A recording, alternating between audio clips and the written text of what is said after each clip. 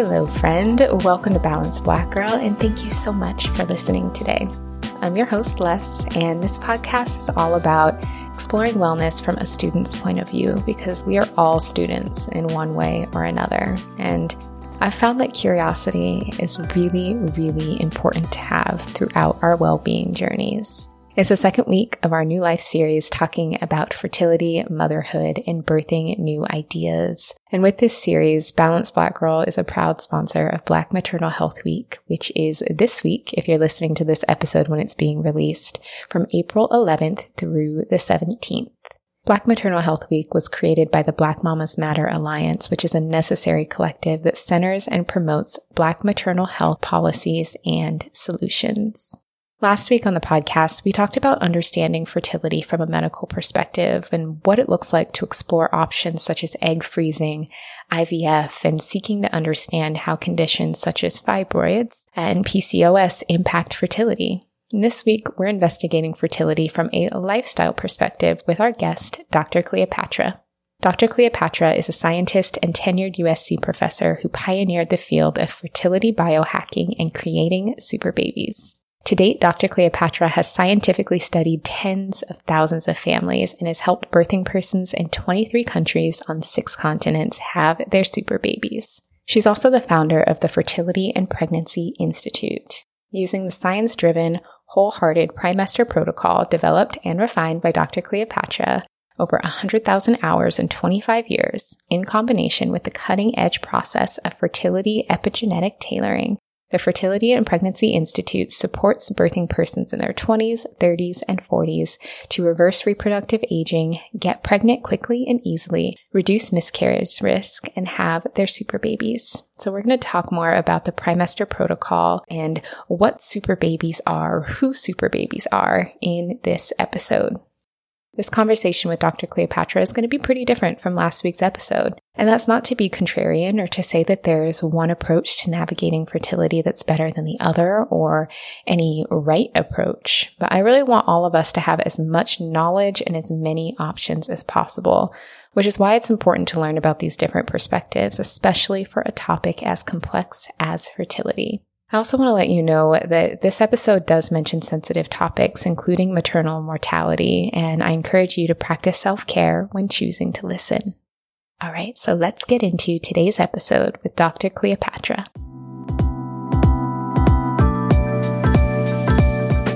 All right, we are live. We are recording. Dr. Cleopatra. This episode has been such a long time coming, and I'm so happy that you're here. I am so excited to be here. And I have to say, it is bright and early in Los Angeles, and you are gorgeous and bright and shiny already this early in the morning. Oh, it's because I love to wake up early. This is like my favorite time of day. So thank you. I love it. The early bird gets the worm. It's true. It is true. I've actually been waking up ridiculously early since I was a teenager. I would be, 13, 14, and I would wake up before my family. I just love the morning. It's so quiet. It's so peaceful. I've always been able to think more clearly. It's just the best time. I love the morning. And I'm amazed that that was your teenage pattern as well, because that's so different from most teenagers. That's really impressive to me. Well, that explains why you are who you are and where you are at this point in your life. Thank you. I'm so excited to have you. I have been just such a fan of you personally for so long and am so just honored and privileged to have gotten to know you as a person over the past year, in addition to following your work. And with the current series on the podcast talking about fertility and motherhood and stepping into that role and what that looks like, I was like, I have to have Cleopatra on the podcast. This is the perfect time. So perfect. I'm so excited to be here. And obviously, I'm such a big fan of you as well. And it's been so sweet to get to know each other and have time to walk together and dream big together. So I'm so happy to share this time with you as well. Thank you. Yes, for listeners who may not know, so Cleopatra used to live in Los Angeles. We actually used to be basically like neighbors. Yeah. And we're able to like meet up and walk. And now she's in Portugal with her family on this amazing adventure, just trying a new setting and having new experiences. And that's also been so cool to see you do with your family. Yeah, it's been so incredible. So one of the things that we're doing here on this adventure is our oldest super baby, who's 8, is playing football, soccer, and he signed with Benfica Football Academy, and it's just been so incredible to watch our super baby find the thing that he loves so early in his life and do the thing that he loves. It's a feeling I can't describe, and it shows you how laying this incredible foundation before you go into pregnancy, just not only do you have this amazing pregnancy and birth, but it's this gift that keeps on giving. And I see that playing out so beautifully in my own super babies. And I just feel so much joy and appreciation. I can't even describe the extent to which I feel it. Oh, that's beautiful. Being able to see your super babies out in the world and finding their own way. And I feel like kids are such amazing teachers. Even the kids in my life, I'm like, I learned so much from them and from their wisdom that they already have when you just let them have that and be who they are. It's so beautiful to see. You're so right. And I'm amazed that you're such an insightful person. So it shouldn't surprise me, but it is amazing to hear someone who hasn't yet stepped into the process of having their own children to be able to see that and reflect that already. And it's true. They are the most incredible teachers we have. And they are a mirror for who we are. And one of the things that I remember vividly is, so our super babies, we have 3 of them. And anybody who's wondering what's this term super babies, I'll explain what it means in a second, but we have 3 of them so far. They're 8, 6, and 3. And their birthdays are actually going to be coming up in March at the time that we're recording. We're just a few weeks away from their birthdays. And I planned for all of them to be born in the month of March. So they have their birthdays all within 2 weeks of each other. And I can remember vividly when our oldest was born and he started talking, all of them started talking really early, saying their first word around 6 months. And by the time they were a year old, they spoke in complete sentences and said everything. They're basically, and I can remember that our oldest said sorry a lot. And when he first started talking, and I realized that I must say sorry a lot. And I was like, no way. I do not want this to happen. I do not want my child to go around apologizing for himself. And he has nothing to apologize for. And I have nothing to apologize for either. And that mirror reflected back to me so strongly something in myself that I wasn't aware of, that I didn't want to embody, I didn't want to be, I didn't want to do. And I certainly didn't want him to be or do.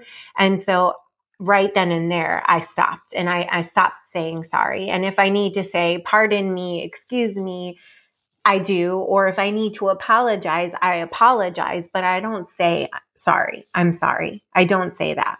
That is such a powerful example of kids being a mirror to our own behavior. And also, especially for women, I think we definitely have a tendency to apologize or say sorry for everything, just existing, taking up space, speaking up for ourselves. And so I love that example and that you became so much more conscious of that.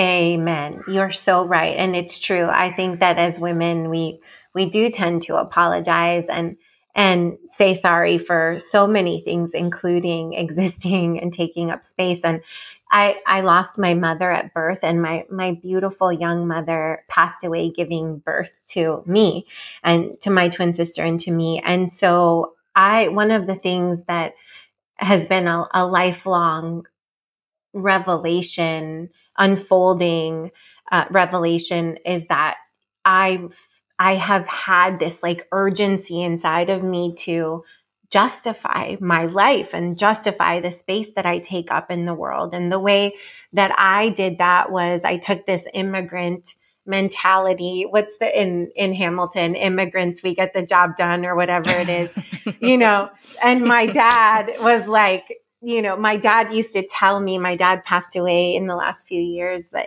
he used to tell me when I was growing up, I don't care if you have to kill yourself. He didn't mean literally like kill yourself, commit suicide, but he was like, I don't care how hard you have to work. You do whatever it takes to make your life better and to make a contribution in the world. And he told me that constantly when I was growing up. I don't care if you have to kill yourself. I don't care if you have to kill yourself.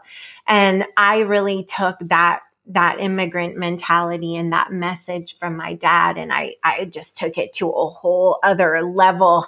Like, I will be the hardest worker on the planet. And that was, I think, in many ways, my attempt to justify my life and justify that my mother lost her life so that I could have my life, and at such a young age. And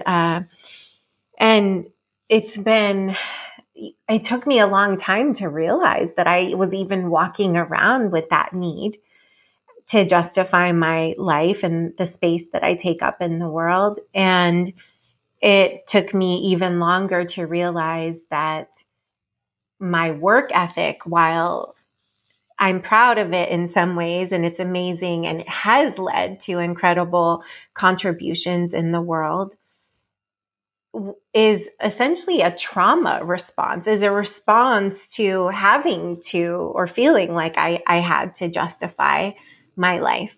And that's really powerful. And that's been another thing that I have very intentionally worked to not pass down to my super babies. And I especially feel that way about my middle, who's a girl. So we have boy, girl, boy. And I feel that way for all of them, but especially for her, because I see that tendency is very gendered in many ways.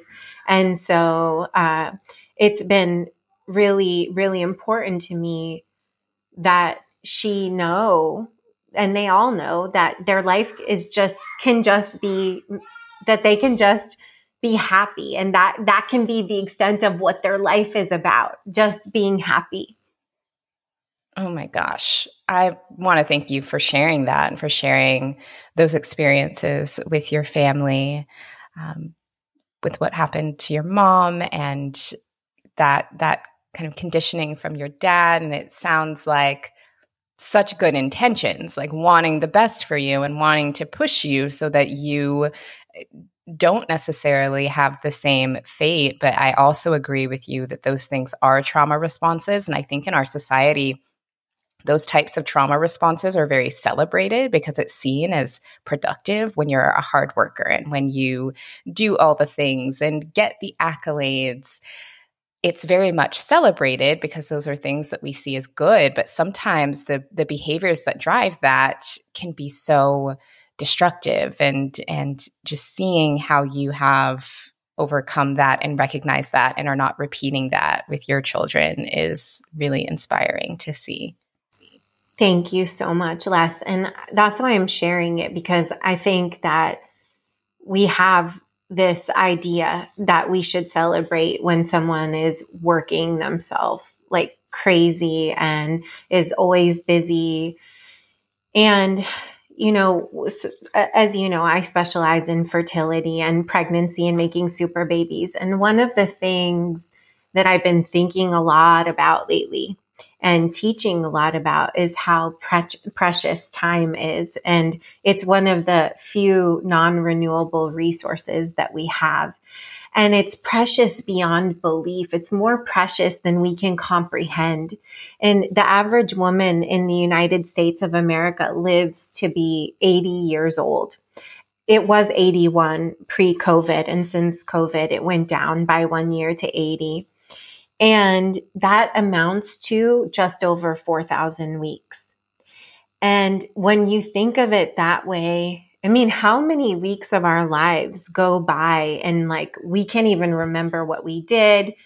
We couldn't wait to get through it. We were like, when I meet this deadline, when I achieve this thing, then I'll start to live, then I'll start to have fun, then I'll start to love myself, then I'll have space for a partner, then I'll make time for having my family. And too many days and too many weeks and too many months can go by like that.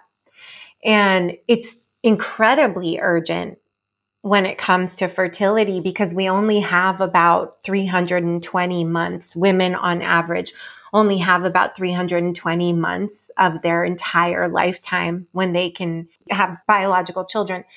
But also, there's only one day a month when an egg is present to be fertilized. And most people don't know that. The egg only lives for 12 to 24 hours once it's released in ovulation. So every cycle, and I'm using month as shorthand for cycle, they're not exactly equivalent, but every cycle, there's only one 12 to 24 hour period when the egg is present. And the egg has to be present in order to be fertilized by a sperm, right? So that means only 320 days at most in an entire lifetime. That's less than 1% of the days that the average woman will live. So time is so incredibly precious and important when it comes to fertility. And we don't talk about that enough. And yet it's so much bigger than fertility because life is precious and it goes by really fast.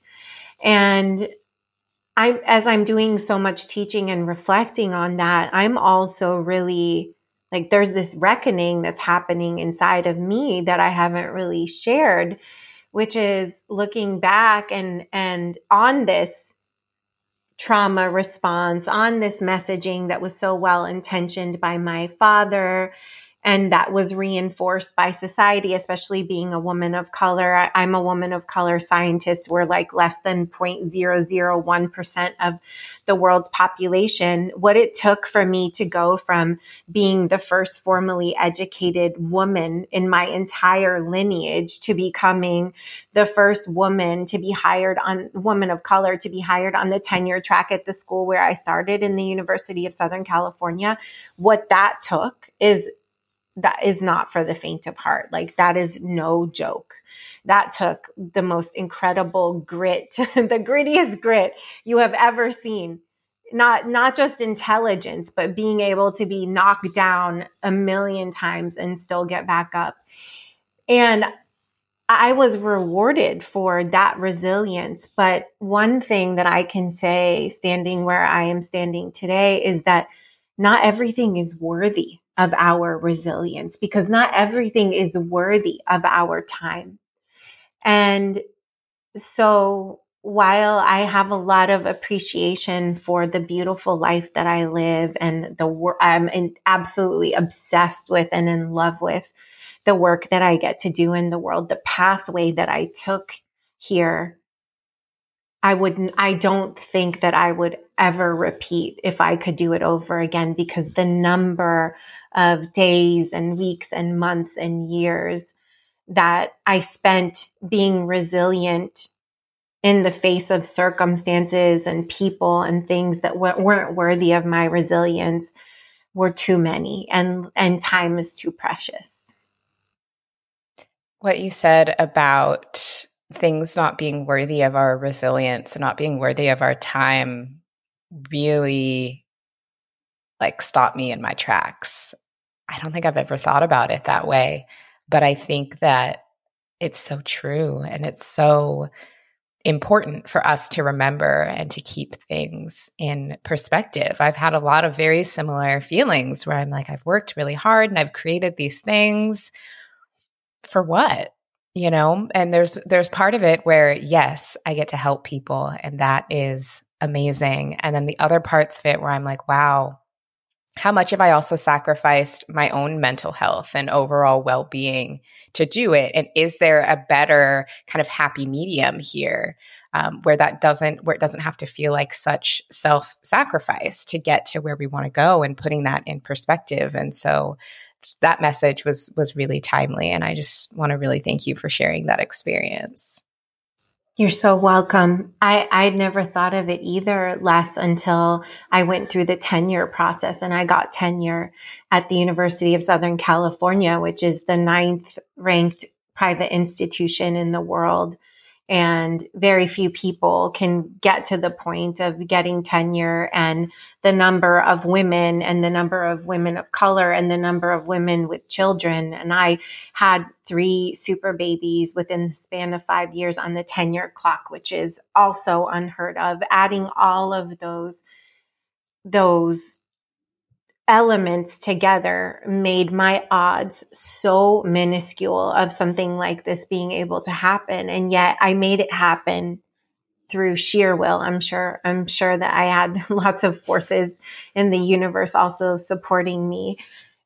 And I don't believe today that what it took was that I don't believe that achievement was worthy of the resilience that it took. And I didn't know that just because I could withstand something, that just because I am that resilient doesn't mean that I should be. Some things just deserve to be walked away from, some circumstances, some people. And I know that now, but I didn't know that then. And that's why I'm sharing it. And I think that a lot of us feel a lot of gratitude and appreciation for the things that we've accomplished that allow us to impact the lives of other people in beneficial and powerful ways. That drove me, and always. And even as a little girl, the thing that saved me in and from my childhood, which was very dark and scary, was the fact that I was much more interested in other people's pain than in my own pain. And I was much more interested in how to be a solution for other people's pain than to think much about my own or feel much about my own even. I mean, I didn't deny what I was feeling, but I didn't spend any time dwelling on it. And that saved me for sure. And so there is one of the greatest needs of the soul is to be able to contribute.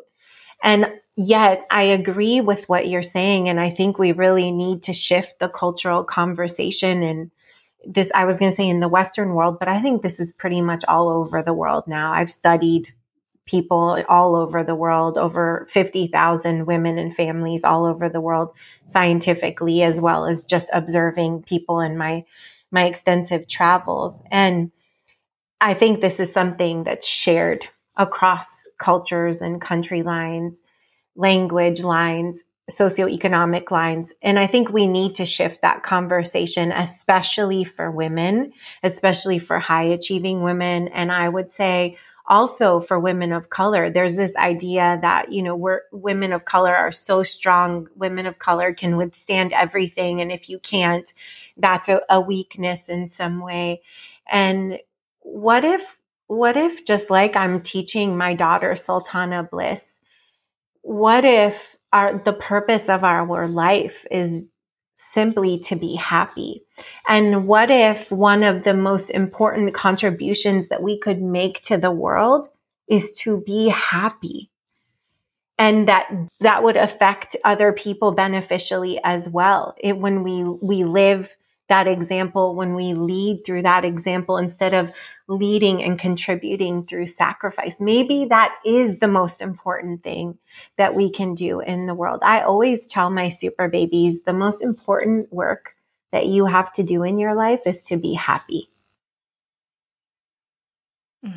Yes. And I think looking at the state of the world, I'm like, wow, how different would it be if we were taught to prioritize our happiness? How different would we all feel if we were all taught to prioritize that and to just be and not focus so much on doing. Mm-hmm. It's so true. And it's really interesting because the question is, can you make a contribution to the world and focus on your happiness at the same time? That's the paradigm shift that has to happen. And yet, the people who make the greatest contribution are the ones who are living so in their flow that there's no friction around what they're doing. Like everything just unfolds for them like magic. And so maybe the key to contribution is living in a state of happiness and living in our flow instead of thinking that focusing on being happy will take away from our ability to make a contribution.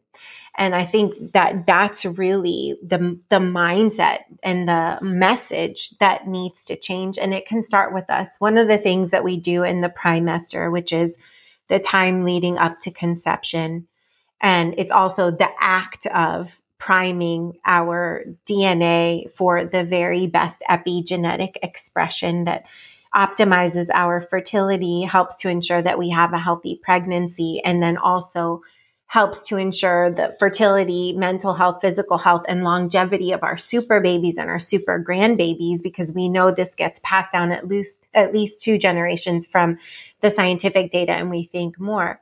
One of the things we do in the Primester is we really get clear about what are the messages that got passed down to us, and surrounding fertility, pregnancy, motherhood. Does motherhood have to be all sacrifice? But also bigger messages, and intentionally deciding, I'm going to pass down these because I think they've been beneficial, and I'm not going to pass down these because I've spent my life healing from them and recovering from them and trying to change them and release their grip, their terrible grip on my possibilities and my circumstances, right? And we want to do that. We want to be really intentional. I mean, one of the most important things for me in primestering was to realize that I came from a lineage of sacrifice and struggle and hardship. My dad he used to always say, I've never shared this before. My dad had this very thick accent. My family's from Egypt. And my dad always used to say, this damn shitty life, then like in his very thick accent. And he said that constantly. And his life was shitty. It was so hard, but I'm sure that he reinforced how hard, I hope it's okay to say a bad word. Like okay. He reinforced how hard his life was by looking at life in that way and expecting it to be that way. And there was no way I was going to pass down that message, and I wasn't going to pass down that pattern of sacrifice and hardship and struggle. And I so intentionally decided, like, this stops here with me. Like, I'm not taking it with me. I'm not passing it down. And when I look at our super babies and I'm like, wow, this is like magic. They are so at ease and so comfortable in the world. Like, this life is beautiful, as it should be. And so I think that that's one of the most important things that we can do in our Primester is get clear about what's been passed down to us, whether consciously or unconsciously, and make conscious decisions about whether it's continuing with us or it's come to its end through us. Absolutely. I definitely want to talk more about the Primester and that time period and what that entails, but I want to continue digging into what you just shared because I think it is huge, particularly for Black women, brown women, the lineages that we come from. There are a lot of circumstances. There's a lot of trauma that for a lot of us, we still carry and we still have. Like, it's in us, it's in our DNA. And through the work that you do and through the work that you teach, you're literally teaching us how to not pass that down, how to have it stop with us. And I just really want to circle the significance of that. And it feels so empowering to know that we have the ability to do that. And that's not talked about. Like, until I started following your work, I didn't know that we had the ability to do that. And I just want to really emphasize that power and how amazing that is. That power is everything. It's everything, because why should we still be carrying what was experienced hundreds of years ago, thousands of years ago? I mean, it's not that we want to deny or forget anything that happened to our people, but we also want, every parent wants their children and future generations to be better off than they were. That's why my parents came to America and endured all that they did. I mean, my mother died as a result of healthcare discrimination. Her death was completely preventable. And there she was, a 27-year-old woman, new to America, didn't speak English, no health insurance, and her life was not valued. And that's why she didn't live. And she came here for a better life for her children, and she lost her life by coming here. And my dad never recovered from that and never lived up to his full potential. He was a genius who spoke 12 languages and just, lived in poverty until the end and raised 5 children in poverty under really difficult circumstances, 7,000 miles away from any family support. I mean, it was just the hardest circumstances you could imagine. Well, there are harder circumstances. I shouldn't say that, but I guess in the developed world, some of the hardest circumstances you could imagine. And they took those risks, and I'm sure that they would do it all over again because they wanted a better life for their children. And from between their experience and now what my super babies get to experience, it's like a completely different universe. And we all want that. We all want, no matter who we are and no matter where we begin, we could have a lot and we still want our children and future generations to have more and be able to experience more happiness, because that's what it all comes down to, right? And part of doing that is deciding what of our experiences and the experiences that have been passed down to us intergenerationally do we want to pass on? And these experiences and our emotional responses to those experiences and our ruminations about the experiences, our reliving of the experiences become embedded in our DNA, on top of our DNA. That's our epigenome. It leaves marks on top of our DNA and affects how our genes express themselves. And most of what we experience in terms of our physical health and our mental health and our fertility and our longevity is not genetic, it's epigenetic.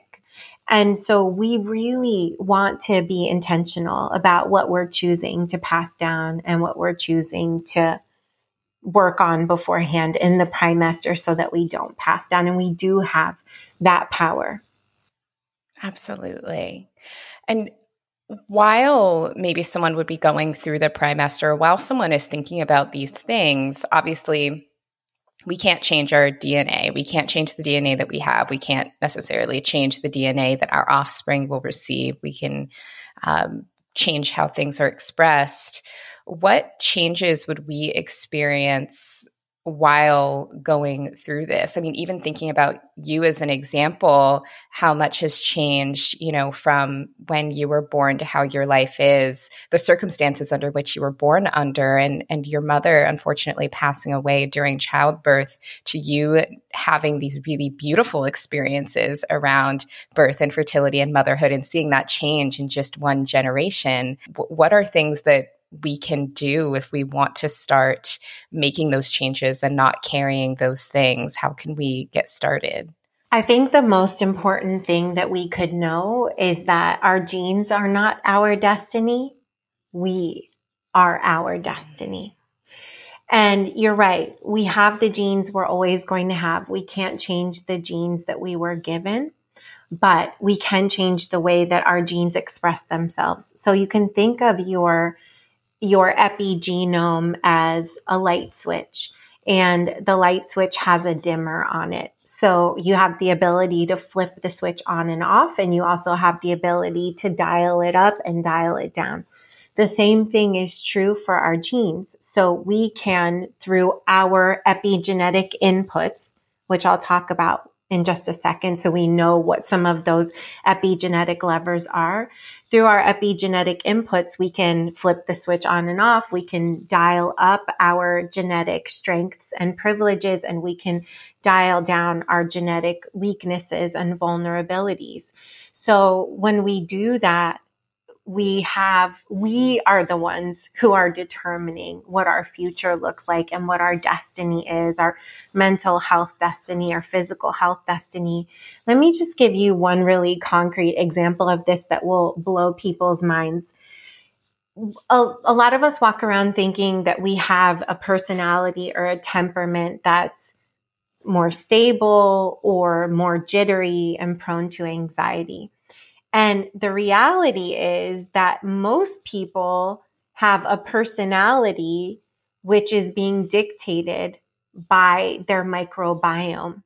So if you're somebody who thinks that you're just prone to anxiety, that you tend to be jittery, that you're always having to manage stress and anxiety inside of yourself, it could be that tweaks to your digestive practices and your nutritional practices could change the composition of your microbiome enough that you suddenly are not that jittery person. You suddenly are not prone to anxiety in that same way, but you thought that that's who you are.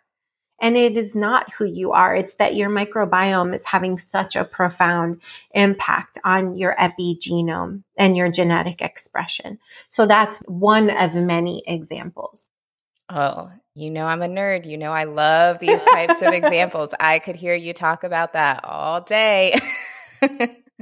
So important. And nobody says, you go to a doctor and you're like, I have this out of control anxiety. I can't function. And all of a sudden you're being prescribed something, and maybe you do need to be prescribed something, but maybe there are root causes that can be addressed that would change everything for you. And so, like I said, the important thing to know is that your genes are not your destiny. You are your destiny. And today is when you are creating what that destiny of tomorrow and next year and of your super baby's future and your super baby's grandbaby's future looks like. So I think that it's really easy to think about that being something that you address in the future when you're getting ready to have children, when you're closer to wanting to become a mom. And the reality is that today is when you're laying that foundation. So it's never too early to start primestering. In fact, if you're female, if you're biologically female, you've been carrying your future super babies in your ovaries since you were a 20-week-old fetus in your mother's womb, meaning that your future super babies were in your mother's womb with you. And they're not really eggs yet. They're follicles that will mature into eggs. But let's just say your eggs, your future super babies, are inside of you. And it's as if they're eavesdropping on every experience you have, because every experience you have has a biochemical underpinning. Whether you are constantly anxious, you're constantly feeling joy, you feel love, you feel stress, you live in a state of constant emergency. You live in a state of bliss, what I call my belly dancing life. That's my version of bliss. Like belly dancing life is what I'm going for every day. your future super babies are experiencing all of that with you. And their epigenome is already being conditioned and programmed in the trimester and also in utero once you are pregnant. And so you're already mothering your future super babies long before they're born, long before you're pregnant with them, long before you conceive. And so we want to start really paying attention to that. If that's something that we know we want for ourselves, we want to have children, and we want to have amazing, healthy children. That's what having our super babies is. It means we get to have the healthiest, happiest, brightest, most well-adjusted babies that we can possibly have, given our genome and our epigenome and that of the other person providing DNA for them. So if we want to have them, then we want to start paying attention to that long before we ever conceive them. Oh my gosh. I now just have millions more questions, because these are like the things that I love learning about. And I also really love the examples that you gave just now around, even if we have a certain temperament, or even if we feel like we're in a certain state, that doesn't have to be our identity. And hearing that is so comforting. Even the example that you gave with the microbiome and the connection to anxiety, that we don't have to wear the identity of what's happened to us. Actually reminds me a lot of my grandmother. She had every health issue under the sun, high blood pressure and lupus and arthritis and all of these things. And she took it all very seriously and took good care of herself and had a good medical team. But I always remember her saying that she never claimed any of it. She would, talk about, her lupus diagnosis, and she'd say, okay, well, that's what they tell me. But she would never introduce herself or say, I have this or I have that. She never wanted to claim it. Although she took care of it, she never took it on as her identity. And that's something that's always really stuck with me, and I think really kept her as long as it did. And I love kind of the version that you shared of that as well, that we do experience these things, but they don't have to be our identity. I love that so much. And your grandmother lived a long time, right? She lived into her 80s. Mm-hmm. Yeah, till her mid-80s. Yeah, mm-hmm. She did. And so that's even longer than the average woman. And mm-hmm. Your grandmother, I'm assuming, was a woman of color. Mm-hmm. She was born at a time when the average lifespan wasn't that long. So she actually had, relatively speaking, a very long lifespan. And I'm sure that mindset and that attitude and that approach had something to do with it. And it makes me think of one of our mamas who's in her 40s, and she's going to be giving birth to her super baby girl soon. She got pregnant on the second try, wow, naturally. And she talks about how she does not ever talk about her age. She'll say that she's in her 40s, but she won't say specifically how old she is. And the reason why she does that is because she believes that what we talk about, we become identified with. And what we become identified with determines what's possible for us. And so she didn't want to be limited in her fertility or anything else by her age. And she went for it. She didn't go and medicalize her fertility just because she was in her 40s. She didn't go have her anti-Müllerian hormone level tested, which is the one test they'll do in a regular doctor's office to give you a sense of where your fertility is. They use it as a measure of ovarian reserve, which means, loosely speaking, how many eggs you have left. And because we're as of right now, our understanding is that we're born with all the eggs that we're ever going to have, and that we don't produce new eggs throughout our lifetime. Now, we do know that there are cells that look like they can be stimulated to maybe produce eggs in the future, but that might be something that we learn later on. And to say that we had all the eggs we were ever going to have is like saying the world was flat or that there was no plasticity in the brain, right? Because science is always evolving. But as of right now, this is the state of our knowledge. And so she made the decision that she was not going to identify with this and that she was not going to allow her care team to identify her this way either. So that she said, like, if you're going to be my midwife, you're not allowed to say because you're this age that you're more likely to have this problem or whatever it is. And I think that that's really important. And it's so much like what your grandmother did. It's not that this mama doesn't take into account that she is in her 40s, but it doesn't have to dictate what her life experience is and what's possible for her. Yes. Oh, I love that. 100%. I love it too. Thank you. I would love to talk a little bit more about the Primester, because I know that is what you've created and what you teach. And we've touched on it a little bit, but I would love to get into it a little bit more around what the Primester entails. You mentioned earlier just around it never being too early to think about it, regardless of when you want to conceive. So I would love to also talk a little bit more about kind of timing of the Primester, what that entails, and what that looks like for people who think they may be interested in having their own biological children, even if they're not there yet.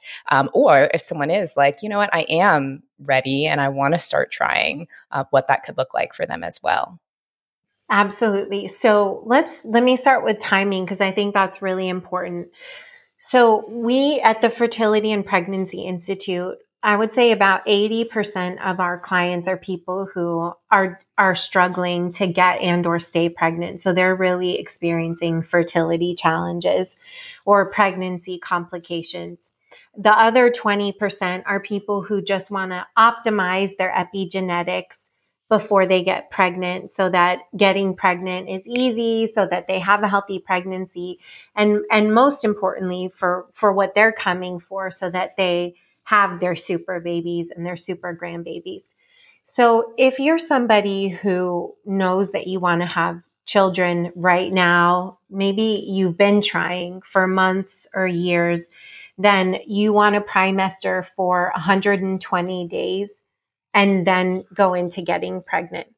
If you're somebody who knows, I want to be a mom one day, I want to be a parent one day, but I'm not ready to do it today, then you can Primester for a year, even 2 years, even longer, and you would just go in like 70-30 on your Primester. You might not be 100% in on your Primester, and then you will dial it up as you get closer. But there is a dose-response relationship of Primestering to pregnancy outcomes. So the longer you Primester, the better. It's never too early to start Primestering. And one piece of that we really should talk about is birth control. Is that something that we can get into a little bit? Hormonal birth control? Okay, awesome. So I want to say first that I think that hormonal birth control is really important. I'm not hating on hormonal birth control. My family comes from Egypt, and I understand what it's like when you don't have the ability to control when reproduction happens. And that is as catastrophic as not being able to have children when you want to have children. And yet it is really important to say that hormonal birth control has a number of side effects, which can affect mental health, physical health, fertility, and so many other things in the long term. And one universal side effect of the hormonal birth control that we don't talk about is that it masks what the body would be doing naturally. And if you don't know what your body is doing naturally, then you actually don't know if your fertility is healthy. You don't know if your cycle is healthy, and you don't know what to expect when the time comes to get pregnant. And so if you are somebody who is Primestering, let's say you're Primestering light, like 70-30, you're 70% of the way in on your Primester because you're not planning to get pregnant for 2 years or 5 years. Then if you can be mindful and deliberate in preventing pregnancy during the time that you don't want to, it is probably a smart thing to do to go off of hormonal birth control so that you can see what your body does on its own. And so that if your body needs a period of time to level out, that it can. So one thing that happens is people will come to me and say, Dr. C, my whole life, I was like clockwork. I had a 28-day cycle. And now that I want to have a baby, it's all wacky. And I'll say to them, your whole life for the 28-day cycle, were you on the pill?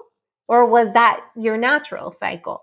Because if it was because you were on the pill, then it was giving you that cycle. And so those things are not, it's not comparing apples to apples, right? So that's really important to know. And some people feel like the pill or hormonal birth control maybe is responsible for the fertility challenges that they're having later on. There are certain pathways that through which the pill can affect fertility. For example, the microbiome through insulin resistance. Those are all things that the microbiome can become disrupted through hormonal birth control. People can be more prone to insulin resistance when they're on, or if they've been on hormonal birth control. And those pathways can lead to difficulties getting and or staying pregnant. But it could also be that you were somebody who had an erratic cycle earlier in your life, which may have been indicative that there was an underlying problem.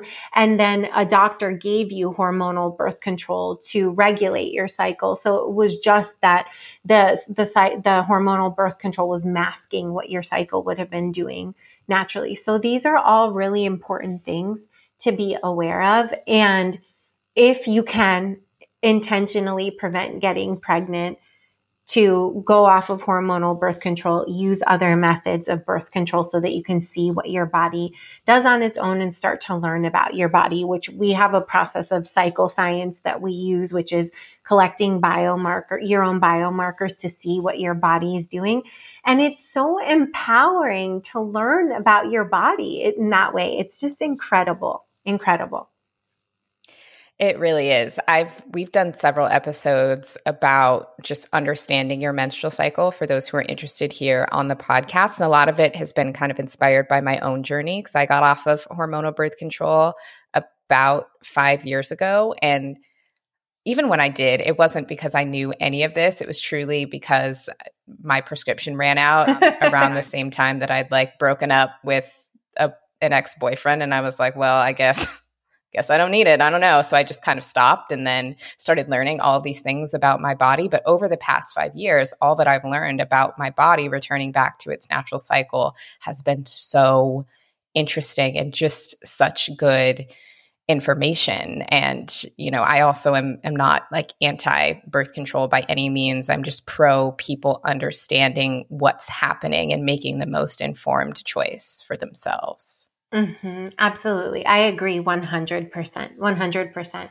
So yes, it's something that we want to talk about. And if this is something that matters to you, it's something to pay attention to instead of just assuming that because everybody else does something, everybody goes on the pill, that's the right thing for you too. It's a lot like the societal messages that we were talking about earlier, where you have to struggle and sacrifice to make a contribution. Well, maybe that societal message isn't true. And maybe the societal message that the only way that you can prevent pregnancy when you don't mean to get pregnant is to be on the pill. So I think that we just want to be critical consumers of information and think for ourselves.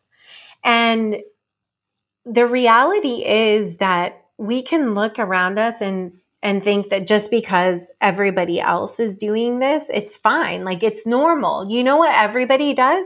Everybody consumes sugar. Well, sugar is a drug just because it's the most addictive drug on the planet. we have brain studies that show that it's more addictive than cocaine and heroin. Just because everybody eats sugar doesn't mean that it's okay to eat sugar. And just because most people just have sex and get pregnant doesn't mean that that's the way that we want to create our super babies. So we get to choose for ourselves. We get to think for ourselves, and we get to choose something different, even if it flies in the face of what everybody else is doing, if we decide that it's right for us. Definitely. What I love so much about your work and just what you put into the world is conversations around fertility that are positive in nature for people no matter where they're at. Because I've noticed that a lot in my life. When I was younger, it was very much like, don't get pregnant, fear mongering that way. And then you reach a certain age, and if you haven't had children yet, then it's a lot of fear mongering of, well, you're getting too old and you need to go, like, hurry up. And I just feel like it's not fair, and it's not productive having conversations about fertility and reproduction be about fear, no matter where people are in the lifespan. It's like, you're fear so you don't, fear so you do. That can't be good for us, right? Like, are there connections between our mental state, if we view this as something to be afraid of, and our fertility outcomes? Like, can we talk about that a little bit more? Absolutely. So you said so many things that I feel are so important, Les, that I just want to thank you for. And it's true. I mean, the messages around our fertility and our sexuality as females, and especially as women of color, are so negative and so fear-based and so full of shame that it's a wonder any of our bodies work the way that they were intended to. And it's true that there are these really powerful and intricate feedback loops between our psychology and our fertility. So we at the Fertility and Pregnancy Institute and in the Primester Protocol look at fertility and pregnancy as a complex network or a system, kind of like a cell phone network or like the neural network in the brain, if you can picture images like that. And we simplify this with what we call the fertility pyramid, because it has many parts. And at the base of the pyramid is the psychosexual level. And that has to do with our psychology, our sensuality, our sexuality. And it is not by chance that the psychosexual level is the base of the pyramid, because it is the most important part of the pyramid. Everybody comes to FPI and to the protocol saying, give me the diet, give me the supplements. And I'm like, that is 1/1000th of what we are doing here. And that is so minute compared to what we are going to be doing here, and what is going to move the needle the most for you, especially if you're having fertility challenges. But even if you've just come because you want to change your epigenome for the sake of your super baby's liberation and freedom and health. And so this is so important. The same regions of the brain that are principally responsible for ensuring our safety and our survival are also involved in reproduction. And the brain is so beautiful and intelligent that it is always, always, always going to prioritize our safety and survival above and beyond everything else. And that includes above and beyond reproduction. So when the brain perceives that there's a shortage of resources, or that you are living in a state of emergency and that it's not safe, it will want to preserve those resources, and it will not allow resources to be funneled to reproduction, because reproduction is an incredibly costly endeavor.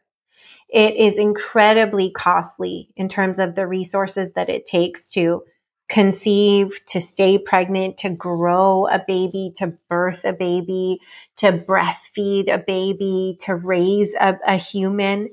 And so the brain, in all of its intelligence, if you are living in a state of emergency, stress, or trauma, will put reproduction on the back burner. It will suppress reproduction, meaning that it will be much harder to get pregnant and or stay pregnant. And so it is really important that we send the right signals through this biochemical cascade that happens every time we think a thought, we have an experience. We want to send the right signals to the brain and to our future super babies who are already in our ovaries that say, newsflash, everything is safe here. You are safe. I am safe. We have plenty of resources to keep me alive and well and to grow you. And we call this process leaving the porch light on for your super baby and ensuring that it's as bright as humanly possible. So this is like the difference between being in a car late at night where there are no lights on the streets and you're looking for a house in a neighborhood that you've never been to before. And you've got all this traffic behind you and all the bright lights from the traffic and the sidewalk and the houses are so dark and you're trying to slow down to see where the house is and you can't see anything versus you're on the street, you're in this new neighborhood, you're looking for this new house, but it has the porch light on, the door open, and you know exactly which one it is, and you can just pull right into it, right? That's like the same idea, leaving the porch light on for your super baby and ensuring that it's as bright as possible. And it sounds really sweet and it sounds very spiritual. In some ways it is, but it's also an epigenetic process. And that's what's so important through this biochemical cascade. And so we want to be sending the right signals. And one of the most important ways that we can do that is through the hypothalamic pituitary adrenocortical axis, which is the body stress response system.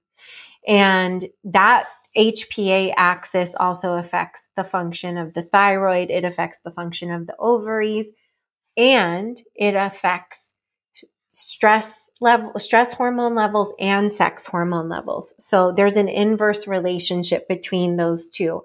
As stress hormones go up, sex hormones go down. And so that is a very, very direct pathway through which this feedback loop is impacting your fertility. So you are 100% right that there are these relationships. And one of the things, I mean, you really tapped into this intuitively. One of the things that we do in the Primester is do this incredible excavation of all of our fears surrounding fertility, pregnancy, motherhood, our sexuality, because we all carry around so much shame and so much fear. Who doesn't have a sexual shame in their history somewhere?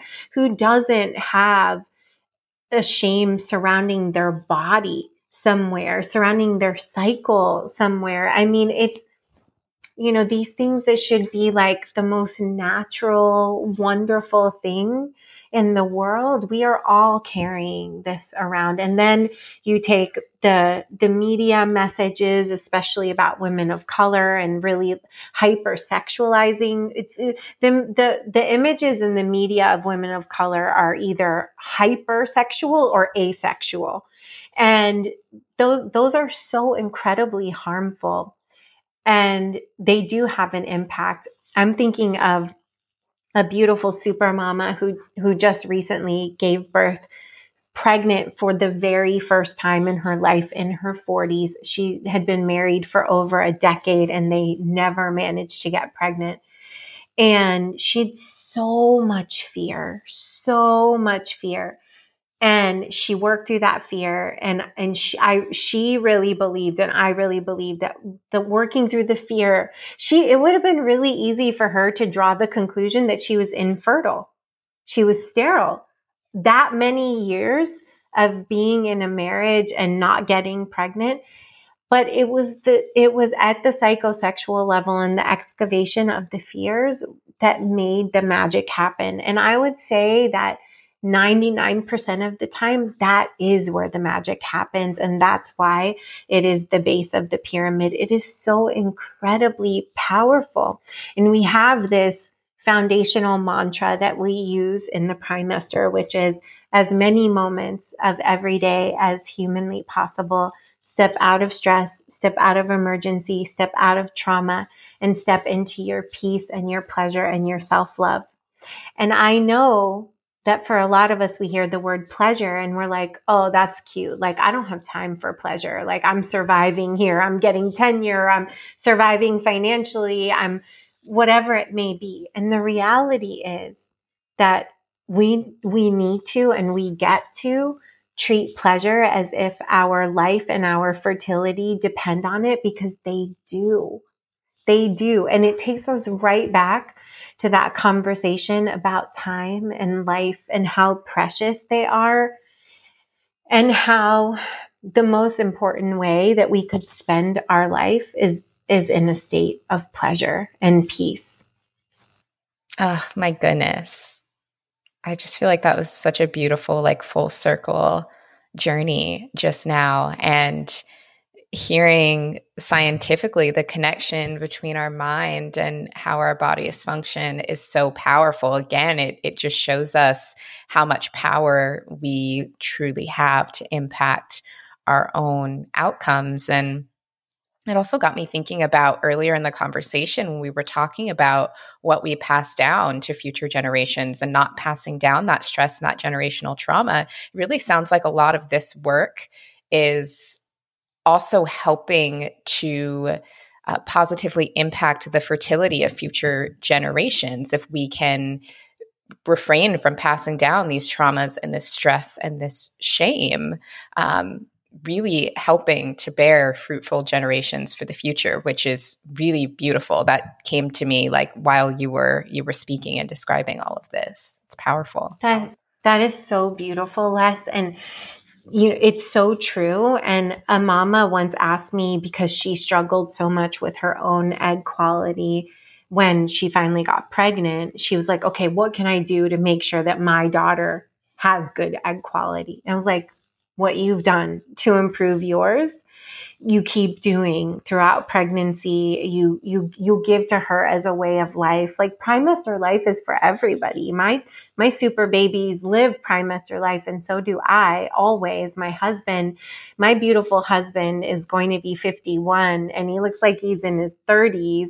And I remember when he was turning 50, he looked at me and he's like, I owe this to you, that you've taught me this way of life. And like, look what it's given me, not just these amazing super babies, but also I feel like I did when I was 30, which is an amazing gift to give someone.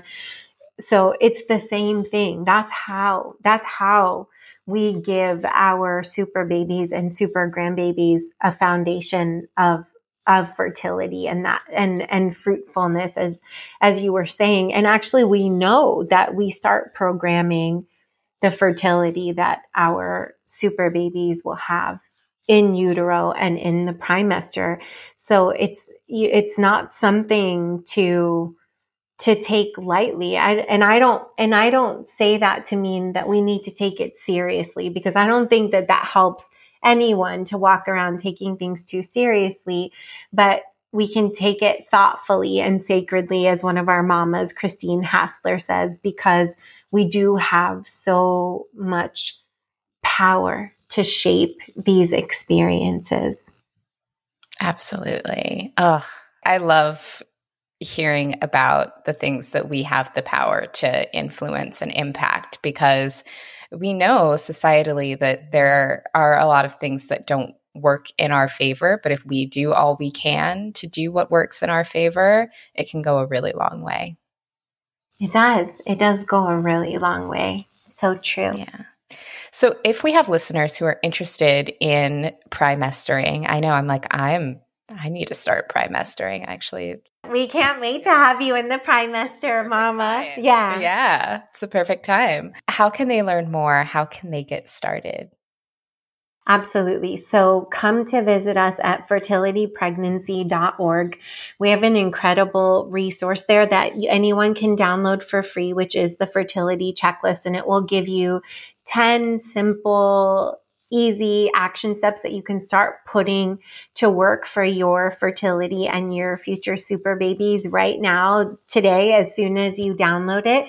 And if you know that you want to begin primestering with us, and if you've been having difficulty getting pregnant, or you know that you're going to be looking to get pregnant a couple of months or years from now, you can go to fertilitypregnancy.org/consult, and you can book a consultation. It's free, and the team will walk you through your next steps, what you need to do, what's your best course of action. Amazing. We will have all of that linked in the show notes to make it super easy for folks to find if they're interested.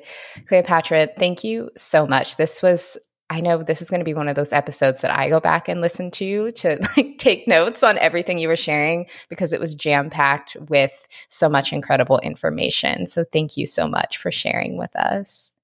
I'm so glad. Thank you for being an amazing listener. You have such an incredible gift for listening and for interviewing. I do a lot of interviews, and today I talked about a lot of things I've never talked about before. And that's because of your gift of holding space and asking the right questions and underscoring the really soulful things that come forward and come forth. And it makes all of us better. And I know that your listeners love you so much for that. And I love you so much for that. Thank you for that gift that you share with the world.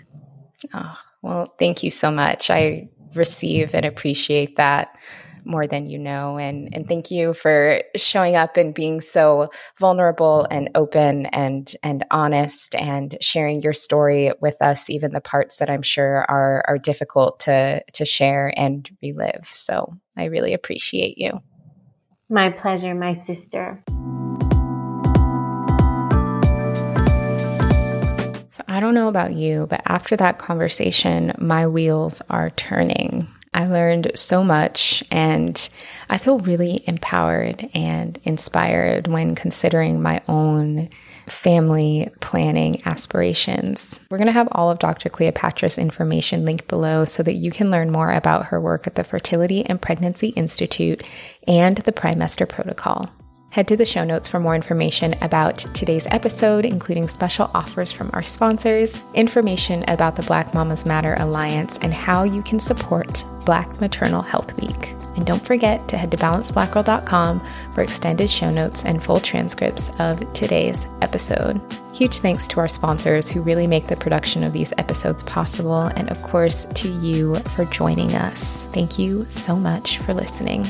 Next week, we're talking to doula, registered dietitian, and soon-to-be registered nurse Miriam Webb about creating a supportive birthing experience and ways we can support the mothers in our villages. Make sure you're subscribed so you don't miss it. See you next week.